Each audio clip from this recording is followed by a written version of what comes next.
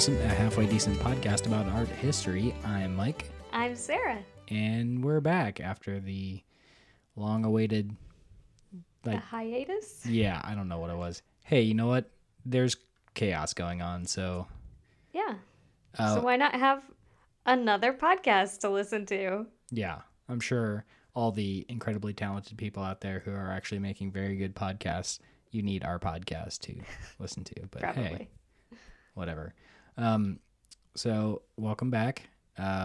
We've decided that our podcast might be more of a not so much bi-weekly as much as when it happens. It's gonna be more of like a surprise thing. Surprise! Hey, Mike and Sarah did that again. Cool. Anyhow, so that is that. Today's episode is brought to you by staying at home and washing your hands. Yes. Wash your hands for 20 seconds. That's right. If you listen to an entire podcast and wash your hands the whole time, it's at least 20 seconds. That's ridiculous. Thanks. All right. So Sarah, what's the hippie happen today? Well, I thought we would talk a little bit about Rembrandt. Michael, Sure. What do you know about Rembrandt? Rembrandt, where I'm from, is a builder. That's what I know about Rembrandt. A builder? Yeah, there's a builder named Rembrandt, like a contractor. Oh, But well, I think that's no. about the extent of my knowledge. that's not the one. I assumed building a house can be a form of art. Sure. Not the way Architecture. they were doing it though. So the answer is I don't know a lot about Rembrandt other than I'm assuming he's an artist because we're talking about him. Sure. Do you want to take a stab at what kind of art? The kind with paint. Painter. Good job. I'm going to say in the Renaissance. No. Okay. Your turn. Hey, Sarah, what do you know about Rembrandt? Well, I know a little bit more than you, I guess, in this one. This one, like I've known so much about the rest of them. Fun fact. Let's start out with this. Fun fact. Sure. Rembrandt is his first name, not his last name. That is different. Yeah. His full name, which I'm not going to be able to say it with the correct accent, but it is Rembrandt van Rijn. That's V-A-N space R-I-J-N. It's a good change. It's a good change. Rain. He was born on July 15th in 1606. Okay. And his family were millers. Like they milled. Oh, not like the family from Ohio, the Miller family. There was a lot of them. Oh, no. Their profession was milling. And when he was young, he was enrolled in the Latin school, and then went on to Leiden University. But he dropped out after just a year to become an apprentice under Jacob Isaacs van Swedenborg. Did the apprentice for what? To be an artist. Oh, okay. I didn't know if that was an art school or... No, you're fine. So we haven't really talked a lot about this, but that used to be kind of the way you became an artist was you would have to become an apprentice and work in an artist's workshop, someone who is established, in order to become an artist professionally. So we'll talk a little bit more about that later. Kind of like joining a union, you have to be an apprentice level first and before you can, I'm thinking of the trade unions, like carpentry or plumber union. You have to start off as an apprentice and work your way up to be able to be a worker who can go out on their own jobs, things like that. Yeah, it's a lot like that. So as an apprentice, he would have learned some of the sort of beginning things you need to know to become an artist. So he would have first learned how to construct and stretch canvases. He would have mixed ground, which is applied to the entire canvas to make it smooth. He would have learned to prepare paints, which would have involved grinding up pigments and mixing in a binder, which was usually like linseed oil or something to make the oil paints. And he would have also had to learn how to arrange the paints on the palette. Would that be based on an artist's preference, like how it got arranged, or was there like a technical way to arrange them? That's a good question. I'm not sure. As far as I understand it, it would have been, I don't know. I was going to say it would have been based on whatever artist he was apprenticing under, but I imagine there were probably standards for the time of how you would arrange those things. Yeah, I think about like at our work, we have some apprentice level people in our company, and we make them do all the grunt work, which it sounds like he was doing. Yeah. But part of that is you learn to do that, and you become familiar with the process and what's going on around you, and so you get to observe while you're also doing things to help the higher level artists in this situation. So. Yeah, kind of dipping your toe in the world. So he would have also at this time began drawing using chalk maybe, or pen and ink. Drawing live models would have been a thing at the workshop.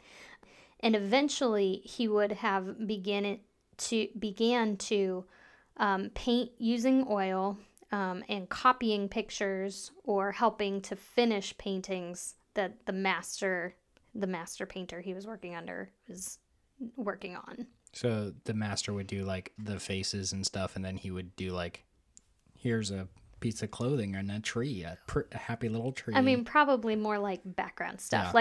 Something that I read specifically was, it's called dead coloring, and that would have been painting the outlines in the areas of like dark and shade, like the blacks and browns and grays in the background, and then the master would come in and like actually paint the painting. So gotcha. It's like we were talking about, kind of the grunt work. Yep. But so apprentices were not allowed to sign their own work because, as you were just talking about, it's kind of funny that you mentioned it earlier, you had to be part of the Painters Guild. So the guild maintained control over the price and the quality of art, and so painters couldn't sell without being established as independent masters and then paying dues to the guild. Sounds much like kind of like an early days labor union kind of thing. Sure. So he continued his training under a guy named Pieter Lastman. And so he did his training there. The next year, he becomes an independent master, and that's in 1625. So he's 19 at that point? Because he was born in 1606. Mm-hmm. So, wow. Yeah, 19. And that same year, he does his first work, and the first one that we're going to talk about, which was, you didn't put it in that mode. Sarah made a PowerPoint. I couldn't think of the word PowerPoint. Yes, PowerPointing. And then I forgot to start it. So, hey, it's up though. Okay, so his first painting was The Stoning of St. Stephen in 1625 when he was 19 years old. So this is once again one of those things that you look at and consider yourself a failure for not being able to do that at 19. This image is 35 by 48 inches, and it's based on, in the Bible, Acts 7, where Stephen was stoned outside the city by his tormentors. This shows an art technique known as chiaroscuro, which is an Italian word that means light dark. And I'm sure eventually we'll talk about Caravaggio. Mike, I know we've gone to some exhibits to see some of Caravaggio's work, but he's kind of like I would say maybe the most famous one that used this technique. But it's using like super contrast between shadows and light to emphasize different parts of the painting. Yeah, well, you could. I mean, it's pretty obvious if you pull up this picture, a picture of this piece. You'll see the definite light and dark, and then you can also see how it emphasizes the stoning part. Right. So the guy on horseback and his compadres are there in shadow on the left-hand side. And then on the right, there's Stephen and his persecutors in the light. It is theorized that possibly the guy that's kind of in the background there holding coats on his lap is Saul, who's not yet Paul for those biblical scholars. And so that's a theory at least. And it is also pretty widely accepted that the face that's in the background just above Stephen's is actually a self-portrait of Rembrandt. So we got another Where's Waldo going on. I mean, a little bit.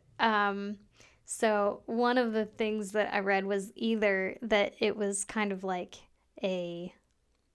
possibly like a, hey, look how awesome I am at the age of 19 kind of a thing to include his own face in this portrait.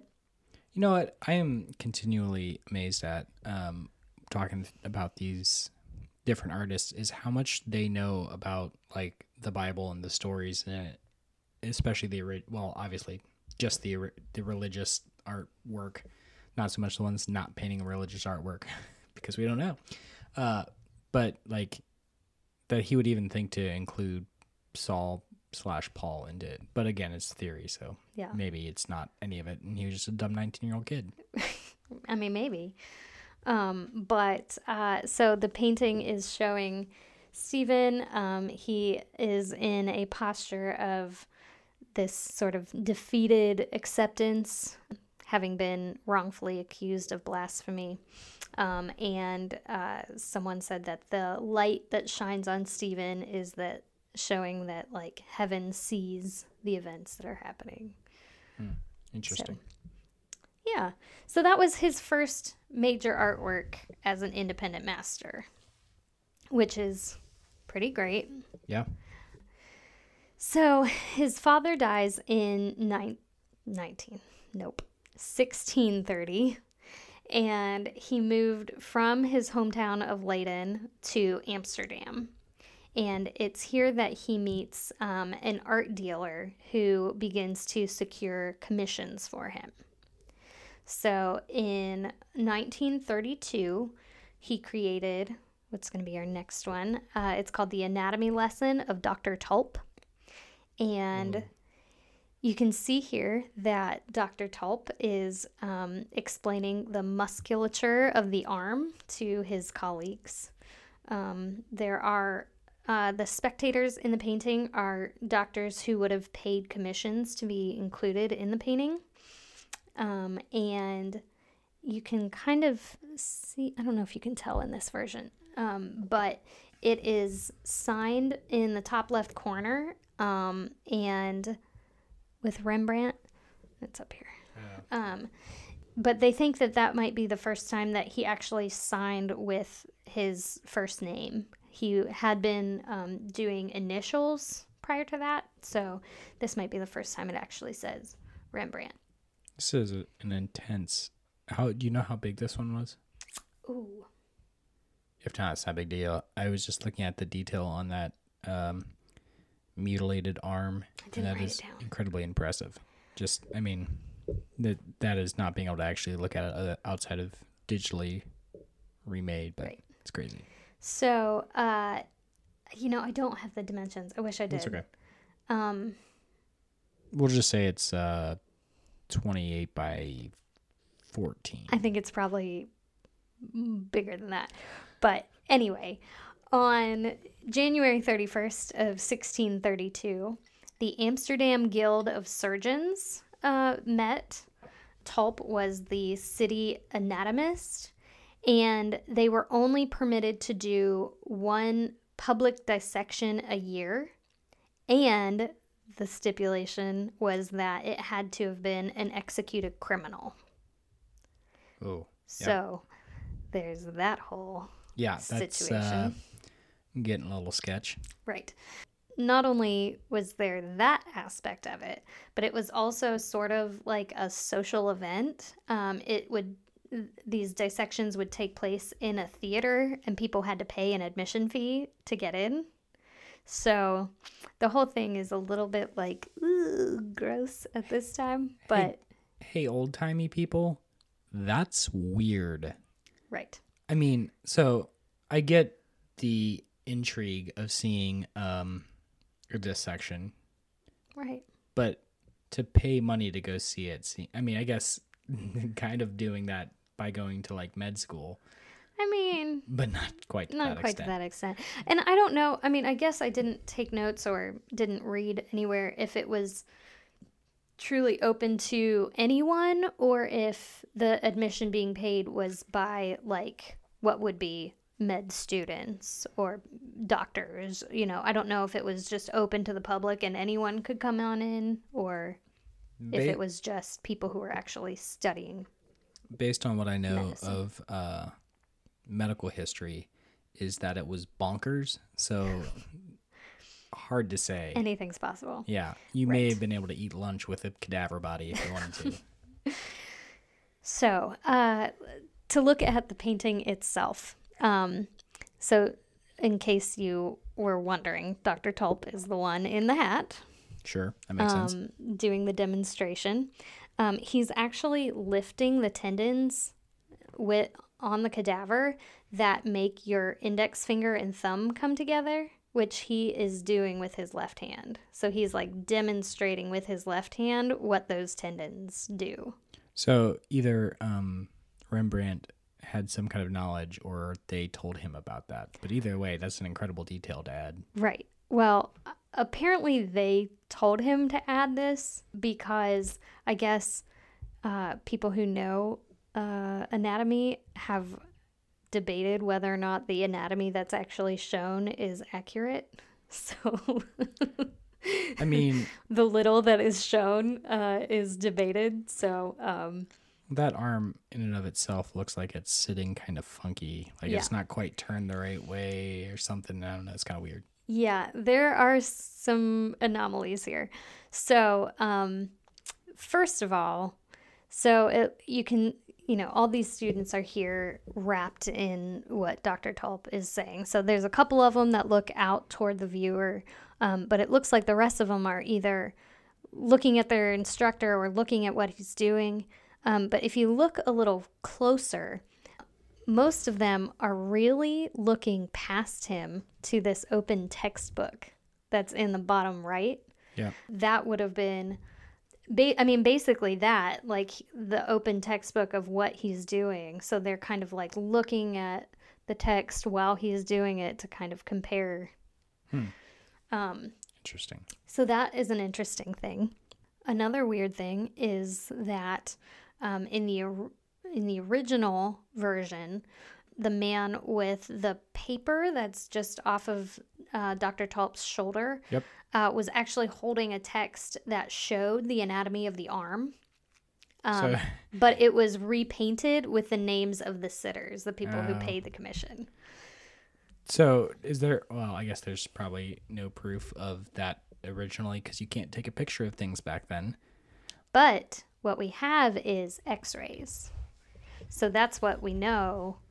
That's how we know, is because it's layers of paint. Yeah. So they can take x-rays through the layers, which is another thing you can kind of tell from just, I don't know, at least the image that we have pulled up. This guy at the very top used to be wearing a hat. Yeah. And you can kind of tell that it was like repainted so that he's not wearing a hat anymore. So that Mr. Taupe could be the only one wearing a hat. Yeah. Yeah. Tulp. You know what? Tomato. Okay. So another interesting thing about this painting is that This does not follow the customary dissection order. You would normally cut open the abdomen and remove the intestines first. So Gross. it's interesting that he chose to show it like this, starting with the forearm, even though that would have been considered poor surgical practice at the time. But also much less gross. But less gross. So probably if you're, gonna make a portrait of an autopsy, that's the version that you would want to see rather than an open gut with Gross. innards hanging out. So, do you have any idea? Was he actually, did he actually get to see an autopsy, or not an autopsy, a dissection, or was this just described to him by doctors? That's a good question. I'm not 100% sure on that. Bet if he paid enough, he could. Yes, Gross. accurate.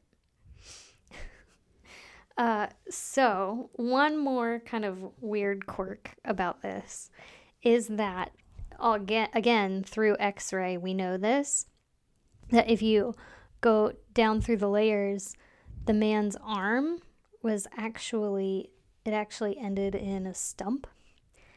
They know that the body, the man who was executed, prior to his execution at some point, had lost a hand.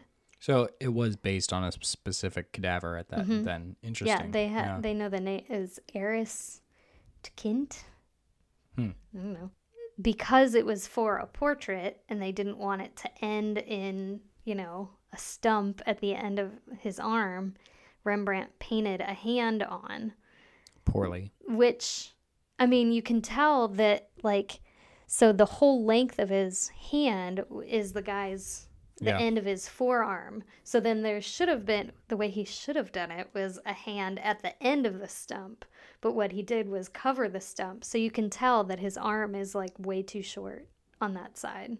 But it still looks like it's longer than the other one. It's interesting. It also, it also looks like, it wouldn't have made as much sense if he's playing with the tendons and showing him the finger and thumb thing without there being, I guess, even if there wasn't a finger and thumb, you still kind of get the idea. It does create a nice symmetry to have two hands. Sure. Also and especially if it's going to be a portrait, you're you would rather your demonstration dummy be dummy. Oh, boy. Yeah, have both hands. So that was added after the fact. And this piece, after he created it, they apparently loved it because there's another painting that he created of another dissection. And it really established his reputation in Amsterdam after that. It'd be unfortunate as being the artist known for painting dead people. I mean, that wouldn't be great, but I think he just did too. That's good because you can get really pigeonholed if you're not careful. Yeah. But the interesting thing, and we'll see this again in the last painting that we look at. So from Peter Lastman, the guy he was training under before he became an independent master, was that Lastman would create history paintings. And so Rembrandt took what he learned about composition from history paintings and applied that to portraits, which is not something that people did. Usually portraits were pretty stiff and stagnant, and people were all looking at the painter. Yeah. The viewer. Wanted to say at the camera, but that's not a thing. Well, Sarah. Not in. Actually, I don't know what time. I don't know when a camera was actually invented. It's not too far from there. They do say, though, Sarah, that your eyes are the camera of the body. Do they say that? It's hard to say. I said that once. Okay. Okay, but that will lead us to our final painting, which this is not an all-encompassing discussion of Rembrandt's whole body of work or his whole life, but he did a lot of paintings. So there's time if we need to circle back to him at some point, we can do that. If by some means we run out of things to talk about. Right. We'll circle on Somehow back. we run out of artists, we can circle back to Or pieces of art. Rembrandt. Sure. So this last one that we're going to look at is probably his most famous piece of art, and it is known as what's called the Night Watch, but that's not actually its name.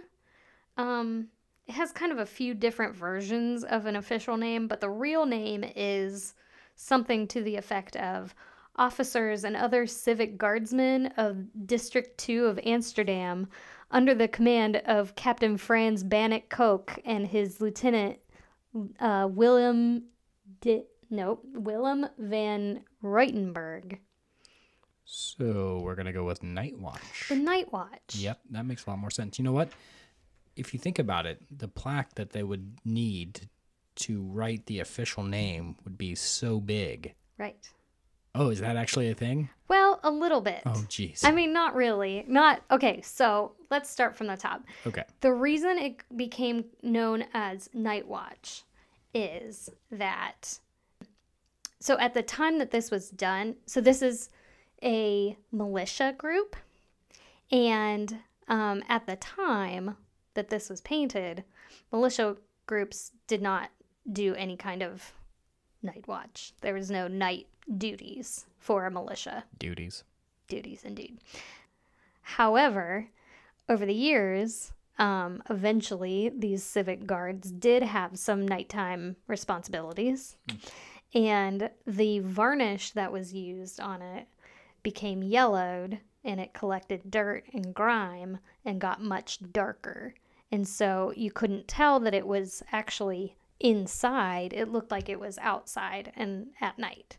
So people started calling it the Night Watch rather than any of the other numerous titles involving Captain Bannock and blah, blah, blah, blah. Captain Bane. Indeed. So this was they're supposed to be inside of the building at this point. Yeah, you can see like the arch of the building in the background. I just assumed it was like an arch in a walkway, but Nope. Interesting. They're inside.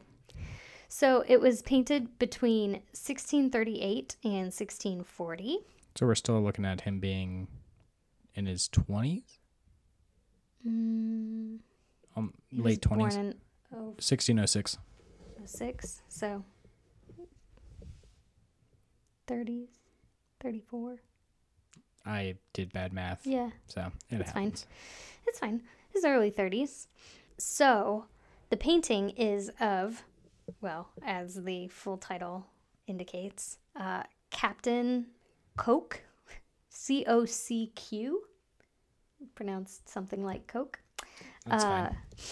And his lieutenant. So, Michael, I want you to attempt to identify captain and lieutenant in this picture. I would say captain is that guy which is the guy in black wearing a hat and a red sash, belle of the ball, and I believe his lieutenant is either the red guy loading a muzzleloader or this guy over here in black with the fluffy neck, based solely on the fact that he is wearing the same neckerchief. I don't even know what that thing is. That's collar. Yeah, collar. Hey, there you go. As the guy I said was the captain. Okay, so you're right on the first count. Hot dang. The captain is the guy with a sash. No, I mean, that just makes sense. His lieutenant is the guy that's right beside him that he's talking to in white. Well, that was my third guess. The unnamed third guess. So, this is another example of what we were just talking about, how he took a portrait and created action in it. And this was commissioned to be part of a hall of portraits of these sort of civic guards, these little militias. And as you can imagine, the other paintings that were commissioned by two other artists were the standard sort of holding their muskets and very sterile looking. and positioned very properly so that everyone's faces were seen. And you can tell that this is not anything like that. Nope. It looks like Chaos. Yeah, it is a little bit of chaos. I like the guy playing the drum, peeking around the corner. Yeah, so we're This- going to talk about some of this. Sorry. It's okay. I'm getting ahead. I'm just intrigued by all the different people in this. Yeah, There's a girl. It's crazy. Yes. Okay. So Sorry. I'm very excited. Okay. No, you're good. Okay. So as you pointed out, there's a guy playing the drums. Yep. So the captain is summoning his lieutenant, kind of bringing him over. There's a guy back here with the banner. So this would have been the flag of the militia that he's unfurling there. It is a blue and yellow flag. I approve. Go blue. Go blue. There's a boy that is in the bottom left corner. He's holding a powder horn. And so I read that they don't know if he was like rushing to the front to get to the people in the front or if he was running away from something at the back. Also, Or maybe he's just real excited and just running because he's a kid. it looks like a very old person with a beard from my perspective. It just looks real short with a beard. Like right there is the beard. I think his He's head, wearing like a little cowl I type think, of thing. Well, I think his head is actually turned. Yeah, he's turning backwards. But it looks like facing forward, and there's a beard right there. Okay. I'm pointing at things like the people who are listening to this can see the things I'm pointing at. Can everyone see what Mike is pointing Jeez. at? We're going to start making this a visual podcast. Yeah. I think they call that a movie. There are true. So there are a lot of things in here. So one of the things that is cool. So you can kind of not really see him. So you see this guy who is loading powder into the gun. So The that's the guy aforementioned in red. Yep. All in red. Then right behind the captain, right behind the guy with the red sash in the front, you can kind of just see legs. Yep. And on the captain's other shoulder, you can see the barrel of the gun and that there's like a plume of smoke. So he has just fired his gun. Gotcha. Which is funny because they're all looking like towards the viewer, but he is shooting like in completely Away. different direction. Right.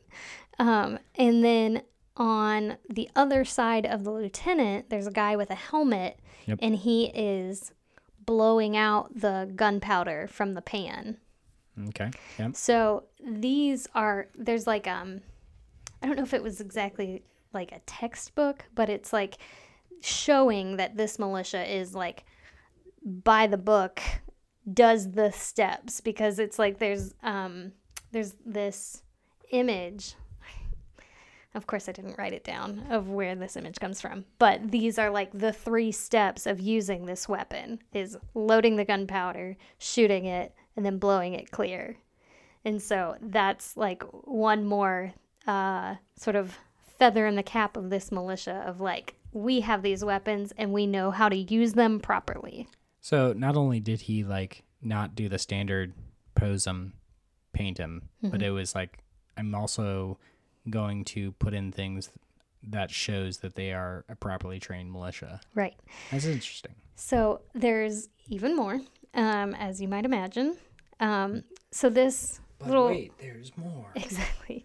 This girl that you see in the background. Yep. She's a little bit of a mystery. She looks like an angel figure with the light shining on her. Right? I was like, weird. where did this angel girl come from? And I could never figure it out. There's actually 2 girls right there. You can barely see the other one. You can kind of see the edge of her head right beside the other girl. They're wearing gold and blue, which again, those are the colors of the militia. And good football teams. Sure. Not The true. other girl that you can't really see toward this edge, she's holding up a chalice that was like lined with silver, and that would have been something that they would have used at their like banquets. And the girl in the front, she basically, what I've read is that those 2 girls are basically like the mascots of this militia, because the girl in the front, she hanging from her belt is, it looks like a bird of some kind, with hanging by the feet from her belt, and a bird's claw like that upward. That was actually the symbol of the Cloveneers, which is like the weapon of this group. of the militia. So it Sure. was like, it would have been kind of like, I don't know, wearing a Nike sign on your jersey is like, oh, they're associated with that. Or maybe like a cheerleader with the team mascot on their or logo on their uniform. Yeah, sure. Well, I'm just Sure. saying. Yeah. Okay. Yeah, like that. What else is in here? There's so much. I do just want to say though that the guy all in red, that is a bold move to just dress head to toe red. Also, he is the only one. Oh, I guess the lieutenant is head to toe white. There's some outstanding outfits these guys got on. Yeah. Well, and that's another one of the things is that, like, a lot of times for these portraits, everyone in the militia would wear, like, basically wear a uniform, wear the same thing, and they would all be, like we've talked about, posed and, very stiff and Much more like a team photo versus like an action shot. Exactly. So this feels so much more real. Yeah. And one of the things that helps it feel that way, among the other things that we've already talked about, is that Rembrandt plays with the picture plane a little bit. So this halberd, this spear thing that the lieutenant is holding, if you look at the shadow and the way he painted it, the halberd is actually like breaking the plane. It's as if the point of that spear goes beyond the edge of the painting and into the viewer's space. Interesting. So we'll get another art term in here. So that is a technique known as foreshortening. So you are portraying an object closer than it is, or as having less depth or distance to kind of give that look like it's coming out toward the viewer. Much more like a 3D. That's really interesting. Yeah. I'm assuming he's probably not the first person to do something like that. But, No, I can't. Okay.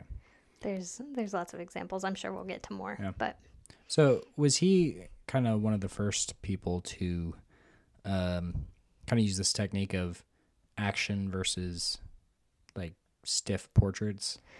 well, I don't know about being one of the first. At least in that community, he certainly was, and it is kind of debated whether or not the people who had this commissioned actually liked the portrait. But I read somewhere that he would have. There's not a lot of changes that happened to this portrait from like the first, when they did x-rays and things. Right. It didn't change a lot. So they think that he probably had to like submit sketches, because there are, I think, 18 or 16 individual people that would have paid commission. They had to pay 100 guilders a piece. I don't know what the exchange rate is on that. But they said it was quite a bit of money. Oh, geez. I mean, also, I haven't mentioned this.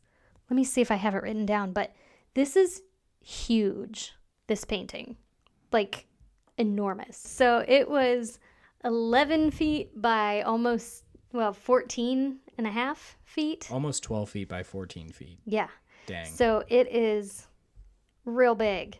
It was, like I said, it was commissioned to be part of this like hall of portraiture.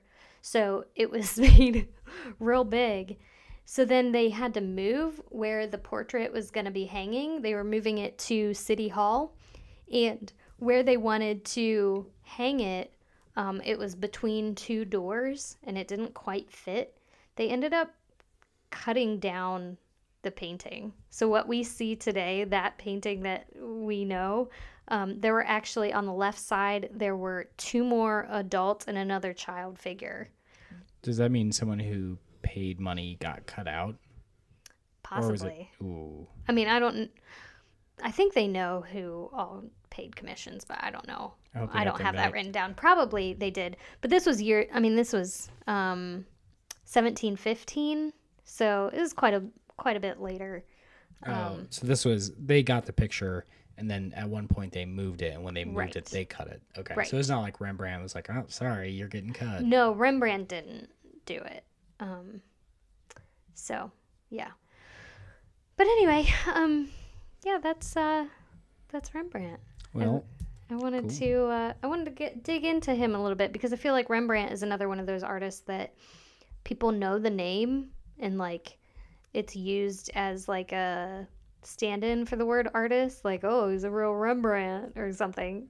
I don't know why I always say it like very sarcastically when I make these kinds of comments. Being a real Rembrandt. Oh, right he's now. a real Picasso. I don't know why I say it like that, but you know, like I was saying though, I feel like it's one of those names that people know for the most part, but they don't necessarily know what he's done. So, well, like I said, there was a construction company called Rembrandt Homes, and the reason is because Rembrandt elicits the idea of like a masterpiece in artwork, right. Sure. something like that. So, yeah. All right. Well, thanks again for joining us. Hope you guys are staying at home and staying safe. Washing those hands. Washing your hands. Yeah. Be careful out there. Unless you're listening to this in like a year from now, then I don't know. Things are probably different than now. Hopefully everything's fine. Oh, yeah. So, yeah, thanks for listening again. Shout out to My Girl, My Whiskey, and Me for letting us use their music. As always, they're great. Yes. Check them out. Please. They are one of the many bands doing things online right now in this time of home quarantine. And if you're listening from the future, it was a rough time. So many, many years from now when people are downloading our podcast, it's fine. Yeah, well, stay safe. Thanks again.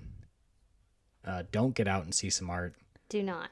Maybe someday, eventually, when all of this is over, you should all go to your local museums and galleries. Yeah. It's interesting. Well, kind of sad because one of the first things to go in this time is going to be, was like museums and stuff shut down because. But there are some galleries. I wish I had some names. I know there are some museums that are doing virtual tours. So you should use your little Google machines and find some of those because I want to do that as well. Hey, maybe we could host a virtual tour. Maybe that can be our... Maybe someday we'll figure out how to do that. Yeah. Well, stay inside and go look at some stuff on your Google machines. And remember... It's just art.